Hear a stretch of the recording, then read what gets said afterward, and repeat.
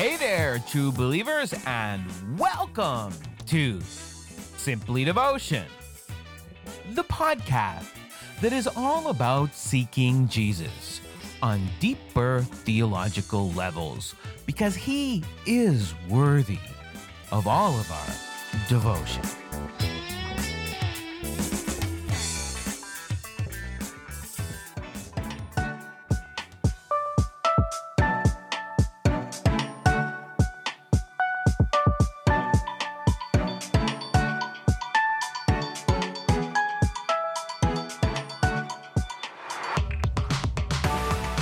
Welcome back to another episode of Simply Devotion. I'm here with my co-host, Jonathan Martin, and we want to talk to you about going back to school.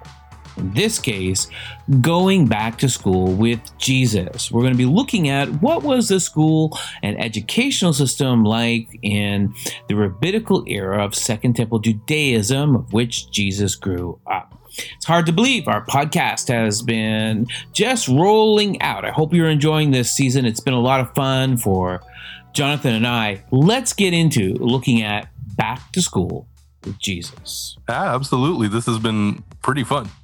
We're continuing our season theme about, exploring the real world of Jesus and the real world of Jesus' time. What was it like when Jesus walked the earth? What was his Palestine like? What was Galilee like? What was Judea like? What was Jerusalem like? But also, what was his education like? And where did this whole discipleship thing come from? Because we talked about Second Temple Judaism already, right? Yes, that was the previous episode, I think. Yeah, so discipleship is one of those Second Temple pharisaical developments that happen as Israel is scrambling to figure out how are they going to keep people holy, to appease God so that they don't fall back into sin all over again. And so the rabbinical traditions begin to rise out of the pharisaical subsect. Yeah, that's absolutely right. And I like how you put it there. The Pharisees, their number one goal was to make sure that people were holy, to make sure that they were living according to the law, and that if they're breaking any of the norms, that it's nowhere near the law as it stands in the Old Testament. So their goal was to develop a holiness among the Jewish people.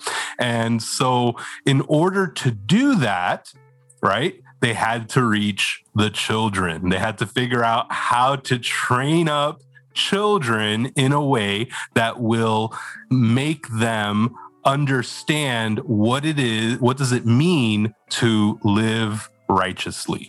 Pharisees were making these laws and fences around the law, and it eventually became fences around fences around fences around the law. So many onion-layered degrees of law. There has to be a way that someone's keeping track of it and someone's teaching it to people. And so the rabbinical schools rise up, and even the existence of the office of rabbi, which means teacher.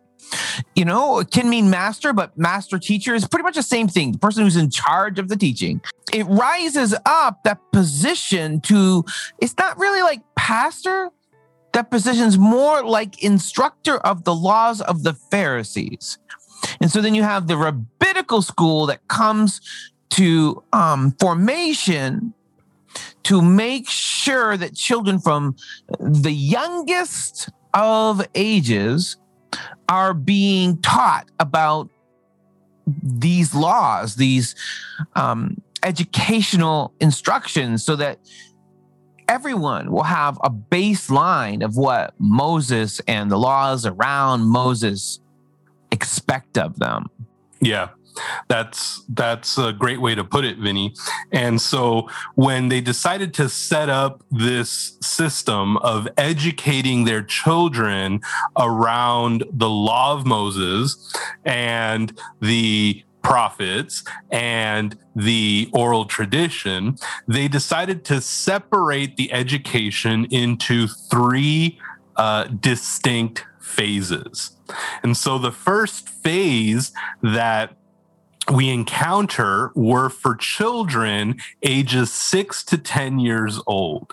So just think about it like, a kindergartner or a first grader, right? They're going to school, and it was usually in a synagogue, and they would go to the rabbi or the teacher or the leader of the synagogue, and they would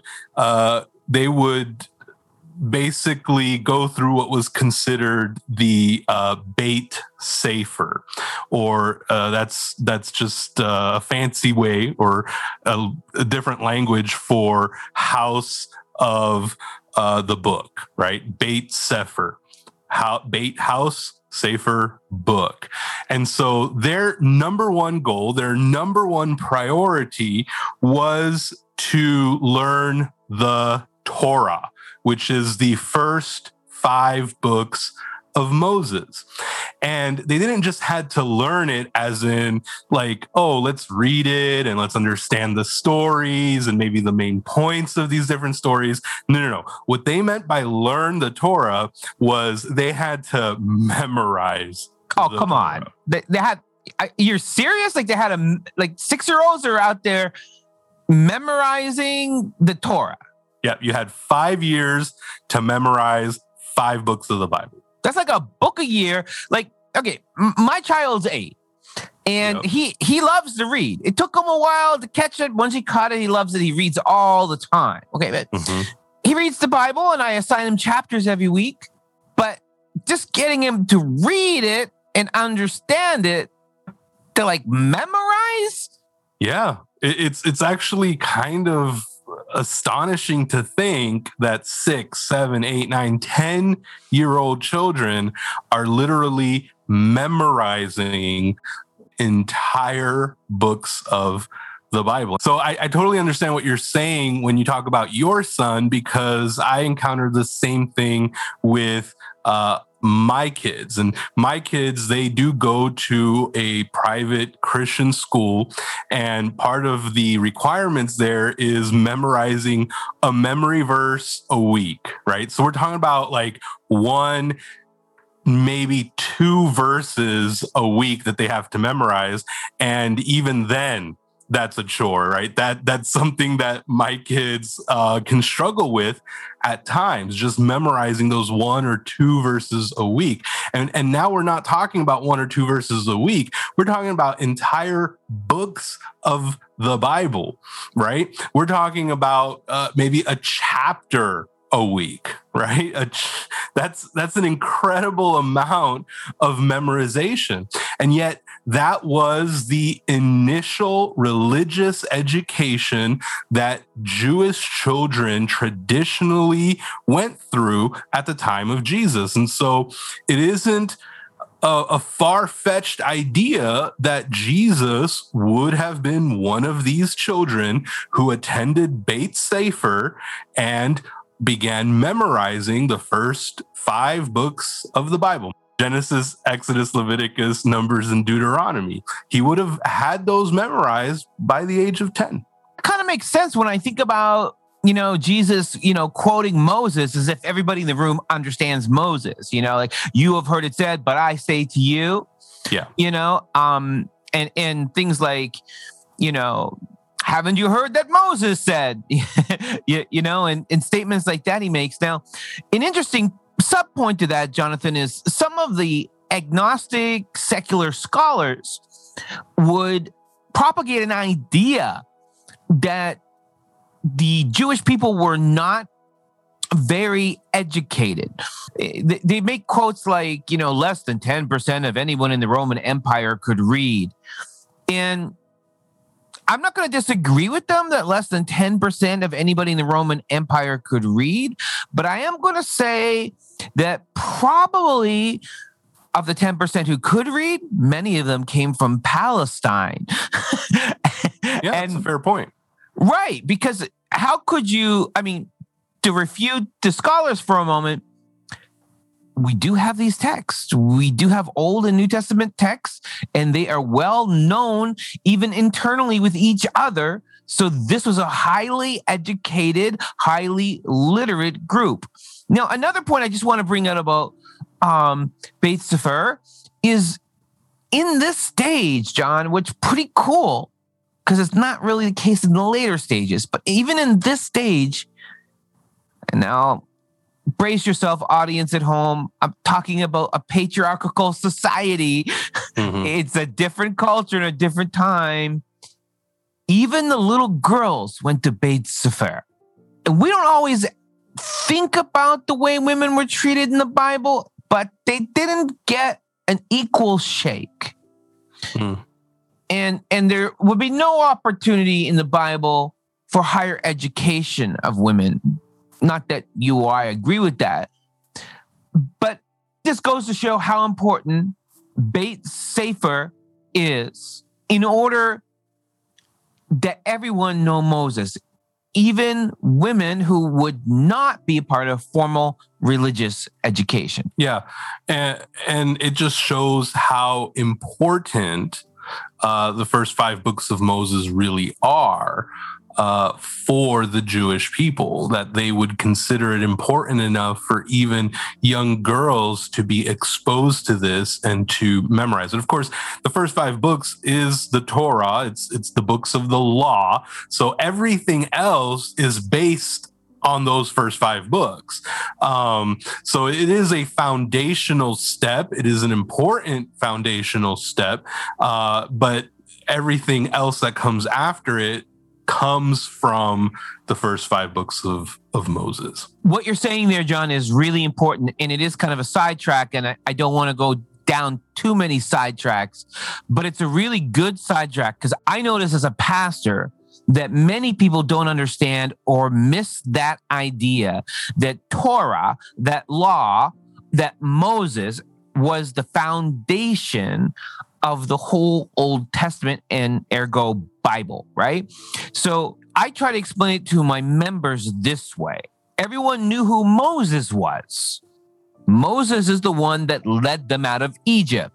A pretty good reason to remember that dude. We were enslaved, right? We were slaves for 430 years. That dude got us out. It's kind of like you're not going to forget Abraham Lincoln, right? Yeah. Right? So we know Moses came from Yahweh because Yahweh gave him the plan, showed the Pharaoh all those miracles, and parted the Red Sea, right? But we don't necessarily know who everybody else is unless they agree with Moses. Which is why you have to, in the first level, have memorized Moses. How will you know what or who the prophets are if Moses is not what pops up instantly in your head as you read? Right.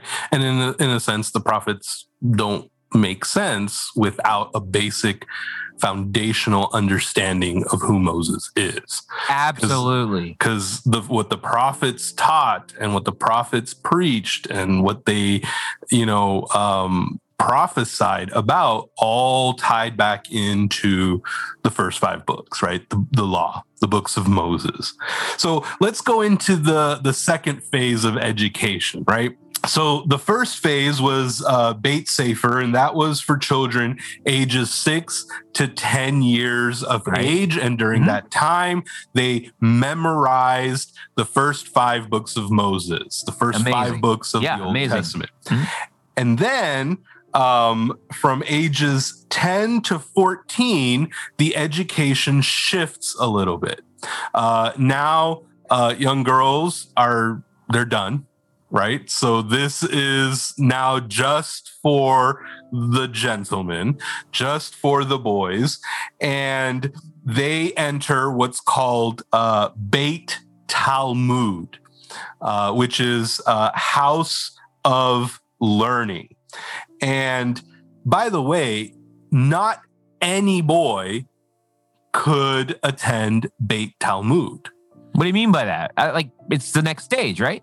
It is the next stage, but only the best students from the first stage would be welcome to attend the second stage. So like you can get cut from high school? Pretty much. So in the first stage, everyone's in boys, girls, age 6 to 10. You got to know your Moses or you can't really be a productive member of society. Right. But you have to apply for or be approved of by someone in order to get in to Beit Talmud. And women are out, little girls are out. They're gone home to learn, the domestic engineering side of Jewish life. Yes, right. They become homemakers, essentially. Right. Well, I'm trying to, I feel bad. I'm a feminist, so I feel bad for women whenever I talk about the Jewish history. And I'm not speaking anti-Semitic either. It's just the time of the world it was. So they're out. And then even the pool is being shrunk as to who qualifies, but you're telling me not only did the pool get cut by 50%, but then of the 50% left, only the very best of them get to advance to the next round. Right. The ones who showed competency. Right. And the emphasis was on memorization. So I think it's safe to assume that it's those that showed that they had memorized the first 5 books of Moses, and so they would get tested, and so they would go through what was called it was an exercise called Remez. And in this exercise, what they would do is the rabbis would call out a passage of scripture, right? They would just start quoting a passage of scripture. And then these students would have to quote what came before and what came after that passage. So that was them proving that they had, in fact, memorized what they were supposed to memorize in Beit Sefer, the first stage of learning. So just imagine, going to church and your pastor is, he quotes John 3:16, right? God so loved the world, he gave his only begotten son, that whoever believes in him will not perish, but have everlasting life. And now he says, all right, what was the verse before? What was the verse after? God did not come to condemn the world, but yes. Yeah, exactly. So if you couldn't do that, then you would not be invited to attend Talmud. Brutal. Because Beit Talmud moved on from the first 5 books of Moses, and now you had to memorize the rest of the Old Testament. That's a lot of like David alone, Psalms alone, yeah.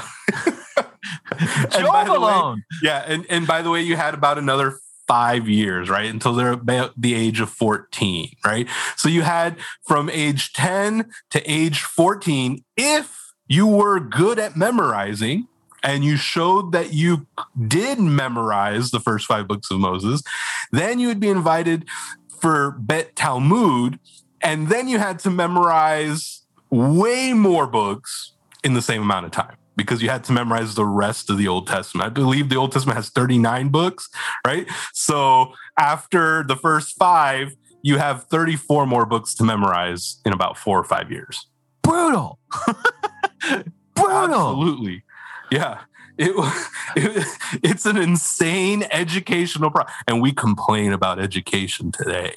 I mean, these kids had to memorize a vast amount of information, dude, and they had to do it in a timely manner. Dude, I'm already feeling bad for your students when you go back in the fall. I just know you're going to pull out this podcast, or you're going to pull out this lesson plan. You're going to say, you think my homework assignments are hard? Wait till you see what people your age were doing. Yes. And I have actually mentioned this to my students, especially when I do assign them a memory verse. And by the way, I don't assign them nearly as much as other teachers do. But when I do assign them, and they complain, I'm like, hey, just be glad that I'm not asking you to memorize the rest of the Old Testament. Okay? at least be happy that I'm not doing that, because that's what Jesus would have done. All right, you want to talk about being like Jesus? That's what he would have done. Wow. Usually they'll take the one or two verses that I assign. So yeah, that's Bet Talmud. And so by the age of 14, by the time a young Jewish person celebrates their bar mitzvah, and they are now considered an adult, they would have, or at least the best of the best, the good memorizers would have learned the entire Old Testament by heart. Yeah, when I was in Jerusalem at the Wailing Wall, or the West Wall, I guess we would call it now, they were doing bar mitzvahs, and the young boys who were doing their bar mitzvah go into the library part that's by the West Wall there. And they carry out the scrolls of the stuff they memorized, right? And they parade with it down with their families, right? I don't know if they still memorize all that. I doubt it. But it's a part of that tradition. Yeah. Yeah. And again, they are now, they're memorizing the entire Bible for them. Right? Because at this point, the New Testament doesn't exist, right? So this is their entire Bible. It's their scripture. And they have it all memorized, which is fascinating. And in some ways, I'm glad we don't make people do that today. Well, we could institute that before baptism. Yeah, I know, right? Before you get baptized, hey, you got to at least know the first 5 books of Moses, people. No, but what is the final exam for this stage like? The final exam for this? Right. So basically, after they have memorized, and by the way, they continue with that process of memorizing and the rabbi, he calls out and he says, all right, here's the verse, what comes before, what comes after, and so that continues throughout Beit Talmud, the second stage. Oh, okay. And so it's the entire process, right? It's kind of like a test, right? So periodically, the rabbi, just to make sure that you're doing what you're supposed to be doing, he would go through this exercise called Remez.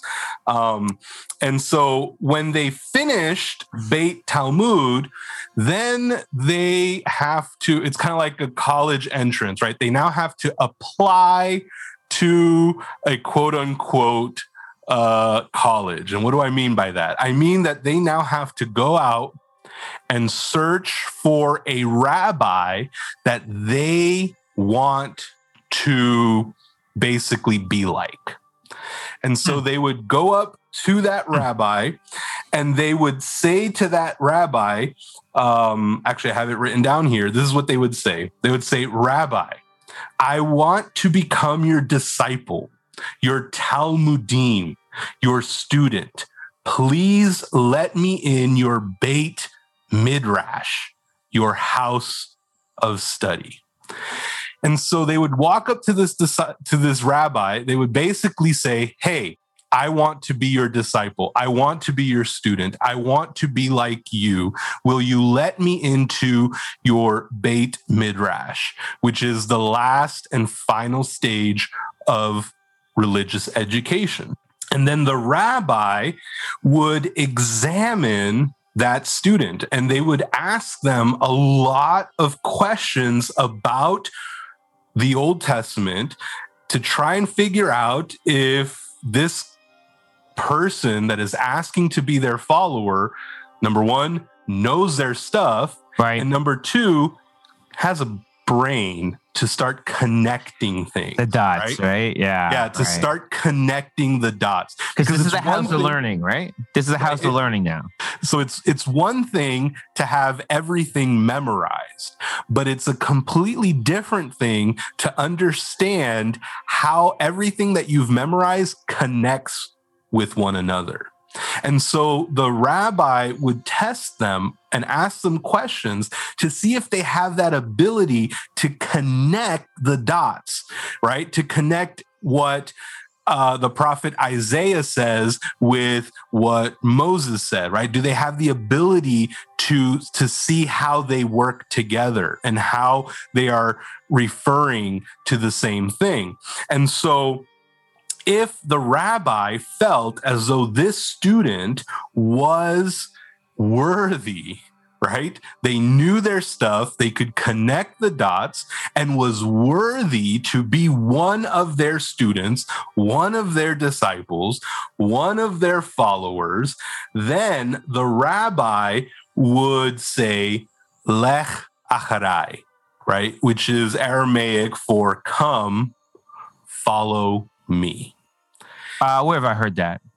Yeah, which is exactly right. Which is exactly what Jesus says to the disciples that he called. Now that phrase you just said, "Come follow me." Did you read it from Aramaic or Hebrew or Greek? What was the language? I want to say that a few times here. I want my listeners to be able to learn that phrase. Yes. So I said Lech acharai, which is Aramaic, which was the common language that the Jewish people spoke at the time. So they would read Hebrew, but they would speak Aramaic. And so, yeah, Lech acharai, that's what they would say. Come, follow me. And that signaled to that student that he was accepted. Now, was there like community college version rabbis and 4-year school version? Did everyone find a place? Yeah, I imagine that there were rabbis that carry different levels of prestige. So I assume that there are some rabbis that are more popular, the ones that people really want to be disciples of, versus some others. But if you didn't find a rabbi who would say, Lech acharai to you, come follow me, if you didn't find a rabbi to do that, that was it. That was the end of your education. You had to go back to your house and learn a trade, usually the trade of your father, carpentry, fishing, things like that, masonry. And you would settle into some sort of trade to support yourself and your family. So it would be the goal of anyone who could. Again, when we talked about the different sects and political movements within Second Temple Judaism, we identified the Pharisees, the Sadducees, the Essenes, the Zealots. And what we said is, the most popular group were the Pharisees. And we talked about the way into the Pharisees was through rabbinical training. So even if you weren't born into the right group, you could advance yourself in life by entry into the Pharisaical sect through becoming a rabbi. And so what we see here is kids or families who may have been in poverty. I mean, everyone was in poverty if you weren't someone special. You eked out a living in a desert-like area with some water, like seas and so forth. To become a rabbi would be like both like, I'm fulfilling the will of God, but also really like there's no going off and becoming, a Fortune 500 CEO or there's no becoming like a plastic surgeon, there's no becoming like a rock star or a basketball star. If you want to make something for yourself and your family, the way out of fishery, being a fisherman, the way out of carpentry, the way out of manual labor for the rest of your life is to become a rabbi. And so what you're telling us, if I understand, is the only way to become a rabbi is to jump through these 3 hoops. Mm-hmm. And on that last hoop, pray to God, like literally. Yeah. A rabbi accepts you, because if he doesn't, it's just the life of your father. Yeah. You have. If your father's a fisherman, get ready to fish. If your father's a builder, get ready to build. I mean, you could have an uncle who's a merchant, and you could become a merchant. It's less demanding work, but kind of risky too. There is no real, unless you get into one of these elite groups in Palestine, everyone else is irking out an existence. That's it. And you explained it beautifully, Vince, right? The only way out of common everyday life was to move up the ranks through religious education, right? To be somebody in Judaism. And of course, that route was through the rabbinical education, right? To one day become a rabbi yourself and be invited to be a Pharisee, right? And move up the ladder that way. Right. To become because a teacher of teachers, so to speak. Right. Because I can't become a Sadducee unless I'm born in the priesthood or one of the supporting groups of the priesthood. Mm-hmm. No one wants to admit they're a zealot. There's no prestige in being a zealot. You're a terrorist. Right. And right? Rome would find you and they would get rid of you. Exactly. Yeah. Exactly. And, I mean, you could be somebody if you want to hang out in the desert and take ritual bathing up as your hobby. I mean, that's all the Essenes were doing. They were hiding out. Which is still a life of poverty. If you think about it, they chose a life of poverty on purpose, right? A more intense one even. Yeah. So yeah, the only way out was to become a rabbi. The pressure must be immense at this stage. Yeah, no, absolutely. For sure. And just think about the rejection, because rabbis were very picky. The whole thing is about making rules and standards, right? Yeah. And the reality was that once you were invited to follow in the footsteps of a rabbi, the saying would be, may the dust from the sandals of the rabbi cover you, right? And so that's a word picture that you are to follow your rabbi so closely that the dust from his sandal, right, would fall on you. And that's just basically a way to say that the goal of these disciples of a rabbi was to essentially become exactly like the one that they are following. Yeah, so often people will ask me about some of the more extreme things Jesus says to his disciples. Mm-hmm. Particularly coming just to mind randomly is Luke 9. Where Jesus says a number of really extreme things about being a disciple. Mm-hmm. And, sometimes people will come to me and say, Pastor, is this true? Jesus says, there's this guy that comes to Jesus in Luke 9. He's like, I want to follow you, but my dad died and, I need to go home and bury my dad. And Jesus is like, whoever puts their hand upon the plow and looks back is not fit for the kingdom. Like the dude's like, I gotta go bury my dad. And Jesus is like, no turning back. And then like another guy wants to go look at property his family bought. And Jesus is like, no, there's all these sort of things. And it makes sense to me when I understand if a rabbi finally says to you, come and follow me, and then you got like a bunch of these excuses like, yeah, can I get the second semester? Can I pick this up next semester? Like, how long is this acceptance letter for? It's just like Jesus is like saying, I'm not a second class rabbi. If you're going to follow me, you get up and you leave town when I leave town. You're not going to, no, we're on the move and life is not going to be great. But this is your way up. Yeah.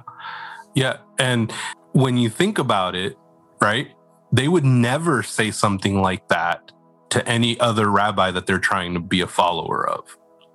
They would not be tolerated. It would not be tolerated under any circumstances, right? So why would you go to Jesus, who, by the way, is a rabbi, right? Rabbis started teaching at age 30. Jesus starts his ministry at age 30. Like, Jesus is taking the course of being a rabbi. He is a rabbi. He is a teacher in the fullest sense of the word. And so this idea that somebody would come to him and say, all right, I want to follow you, but no, that doesn't exist in that culture. Right. So what Jesus says to him would not have been surprising to the people who lived in that time. It would have made perfect sense. Right. I've heard it explained that, this idea would be that every dad's dream is for, like, just think about today. Every dad's dream is that their kid might go to Harvard or one of the Ivy League schools, that they might get this chance that, like, I didn't go to college, I was poor, but my kid's going to go to college, Mm-hmm. Every parent wants better for their next generation. So if your father's a fisherman, a merchant, or a builder, and you're like, I got to go check out the property for dad, or I got to bury dad. No, that's dishonoring to dad. Because dad's one dream for you is you might serve your country. You might serve your God. And you might lift your family out of abject poverty by becoming a rabbi. And so the way I've read it is there could be nothing more disrespectful to dad than to use him for an excuse. Yeah. So yeah, it's a fascinating system they had in place. Right. And of course, everything that they learned once they started following the rabbi was all about interpretation, right? So you begin learning, how is it that your rabbi interprets the Old Testament and the law, right? And so it became this thing about quoting, other rabbis, right? And it's like, well, this rabbi says this. Rabbi Gamaliel, and yes, exactly. And so then it turned into, all right, which school of thought are you in, right? Do you follow this rabbi or do you follow this rabbi? And based on which rabbi you followed would be how you would interpret the Bible. And so you essentially became like your rabbi, because you basically now interpret scripture exactly like your rabbi. As once you become rabbi yourself, you can add on to the school of thought of your rabbi. Right. But you would never contradict the school of thought of your rabbi, right? Right. You have chosen the vein of rabbinical traditions, the oral traditions, as we called them before. Mm-hmm. You've chosen your vein of rabbinical traditions, and you can build onto that vein, but you cannot subtract or cross over. There's no pluralistic thought, right? And that's why the teaching of your rabbi was called a yoke, right? Which is that thing that you put around the neck of an animal, right? When you're plowing your fields, it's that thing you put around the neck of your bull to pull your wagon or whatever it is that you're using to plow your fields, right? And so it was designed to keep an animal in place, right? So that it wouldn't move to the left or move to the right when it wasn't supposed to. And so the rabbis called their teaching a yoke. And so these followers of their rabbis would take on the yoke of their rabbi. Is that what Jesus is talking about when he says his yoke is light? Yes. Jesus says, my burden is easy and my yoke is light. And so Jesus is putting himself in contrast to all of the other rabbis. And he is saying, look, all of these other rabbis, they put on this tight yoke on you. and you have to carry a large burden. But if you come and you follow me, my burden is easy. My yoke is light. I don't get caught up in all of these different schools of thoughts. I don't try to figure out what this rabbi had to say versus what this other rabbi had to say. My yoke is light because it goes because it comes directly from the word of God, the scripture, the Old Testament. And that's what really made people be very, they were astonished at Jesus's teaching, because Jesus did not quote other rabbis. Jesus quoted scripture, right? Which is why he would call out the scribes and the Pharisees, right? And he says, well, what does the scripture say? How do you read it? How do you? Yes. How does this rabbi read it, or the other rabbi? How do you read the scripture? Absolutely.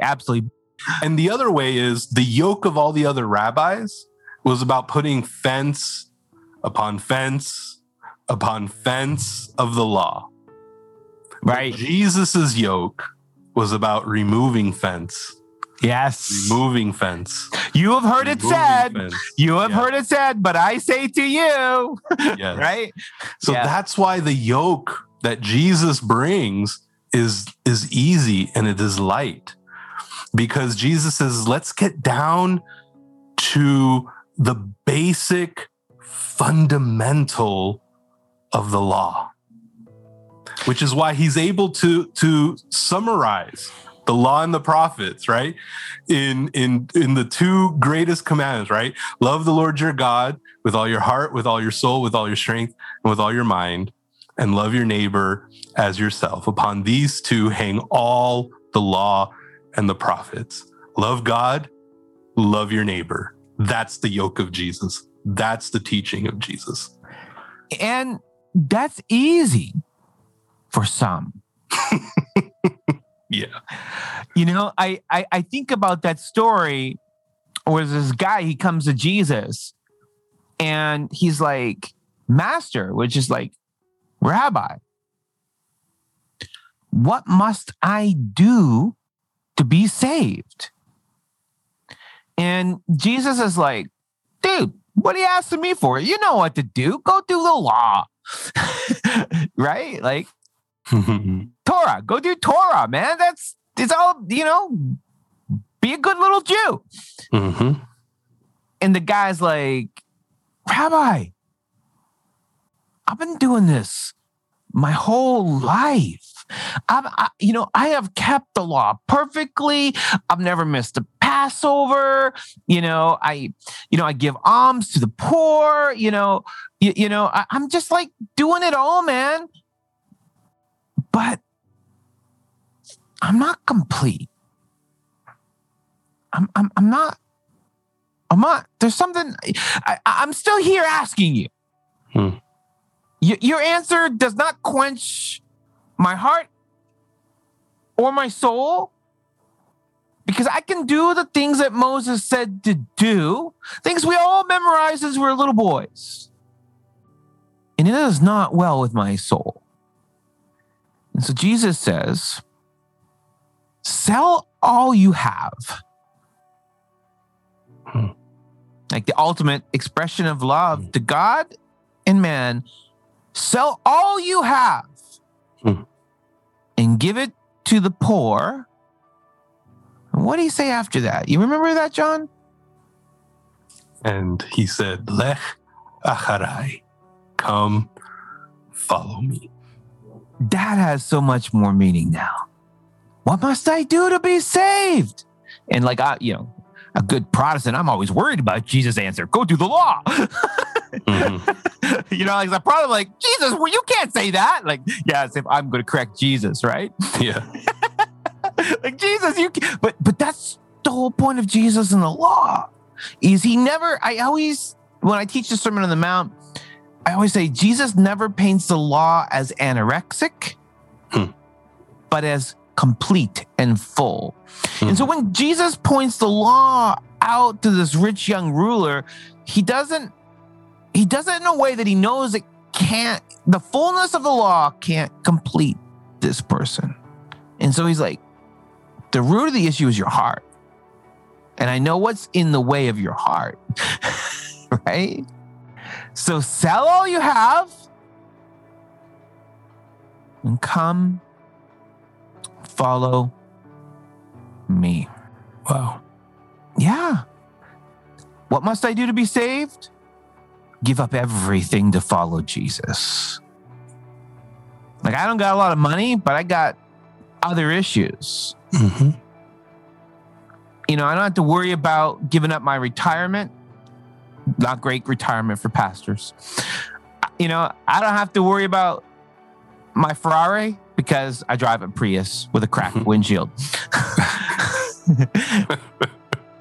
And a missing hubcap at the moment. So yeah, it's not so hard to give that up, right? But what about my pride? What about my ego? Desire to be competitive with other people? What about my favorite activities? What would I hold on to? The real question becomes, John, what is in my heart that prevents me from following Jesus the same way a 15-year-old boy would follow his rabbi until he was 30? You know, to give everything, you know, that's the whole point of Luke 9, right? To give everything to follow our rabbi. And I think when we understand this rabbinical school, and I really love the way it's been explained here, we understand what it really means to follow Jesus. And yeah. And so this rich young ruler, it says, went away very sad because his possessions were many. Yeah. And, yeah, right? He gave up the opportunity to follow Jesus because he valued his possessions more. Right. You know, when I was in undergrad, I had a professor who said, maybe this guy was who Jesus was trying to choose rather than Judas. We don't see Judas being called by Jesus. We just see Judas imposing himself on the group. Right. Right? Yeah. But look what we see here. Maybe there was room for Judas because this guy who was called by Jesus turned down the offer of Jesus. I mean, in English, like, come follow me, it's just like one of those things Jesus says. It's a Jesus-nese kind of thing. He just, right? Yeah. It's cliche almost. Right. But it's not, though, is it? You know? No, it isn't. Because the call by Jesus to follow him literally is the crossroads that all of us have to come to at some point or another. And all of us have to make that decision. Am I going to follow Jesus? Or do I have something else that I would rather hold on to, that I would rather do, or that I would rather accomplish? And by choosing something rather than Jesus, two things can happen. You can destroy yourself, and you can lose the space, all the positive impact you would have made had you followed him. So going back to the rich young ruler, not only is he not following Jesus, but he made room perhaps for Judas. But even if that's not the case, there are many young boys who will not be able to have him as rabbi. We are in the discipleship chain a link to the salvation of other people. The kind of thing that just sort of pops in my mind when I think about stuff like this is Jesus' statement. Pick up your cross and follow me, right? Lech And acharai. there it is, right? That Jesus there, right? Mm-hmm. that pick up your cross and follow me. And this is the other thing I make clear to my church, because not only is follow me cliched, so is pick up your cross, right? Like, oh, it's just the cross I gotta bear. I got laid off work. It's the cross I gotta bear. Or I don't like the in-laws. It's just the cross I gotta bear, right? So cliched. No. In the world of Palestine, in the world of disciples, in the world of Jesus, no one picks up a cross who is not going to be crucified on it. It's the whole purpose of Simon the Korean who needs to come and help Jesus with the cross, because you're expected to carry your own cross. Like, it's not only they're going to kill you on the cross, you're expected to carry it yourself. So when Jesus is saying to his disciples, pick up your cross and follow me, he's saying, expect to die if I'm your rabbi. Wow. Yeah, but yeah, there are many ways to die. And it's not just, will I literally give my life for God? I mean, that's a question I sometimes ask myself. And if I'm honest, John, I can never know the answer until you're there. Yeah. But the rich young ruler, he teaches us there's more than one way to die. And he was not willing to die to the great possessions he had in life to follow the rabbi. He was not willing to die to his lifestyle to follow the rabbi. He was not willing to die to his privilege to follow the rabbi. He was not willing to give up the temporal things of this world when personally invited by Jesus to become one of his personal disciples. And there's a lesson there for us. You know, when we think about it, when we come to that crossroad and Jesus is inviting us, he's calling out to us. He's saying, Lech acharai, come, follow me. What has to die? Right. What has to die in my life? What has to die so that I can truly follow Jesus? I think that answer is different for every person. But we all have to think about that. We all have to think, what has to die so that I don't make the same mistake that this rich young ruler made? Because the reality is that when we do follow Jesus and we make the decision to die to whatever we need to die so that we can follow Jesus, we begin a new life, or as Jesus puts it, the abundant life, the life that we were always meant to live. John 10:10, my favorite verse.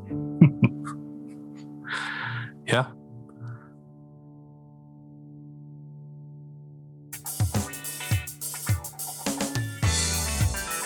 You have been listening to a podcast produced by simplyvinny.com. Stop by our website, read our blog, Check us out on Facebook, Twitter, Instagram, TikTok, and all that jazzy promotional stuff. But remember, I'm the podcaster that likes to remind you when life throws a monkey wrench at your head, Jesus is still the Logos, the reason, the logic, the word that builds your life back all the way to the kingdom of God. Until next time, God will be blessing you. See you at the next podcast.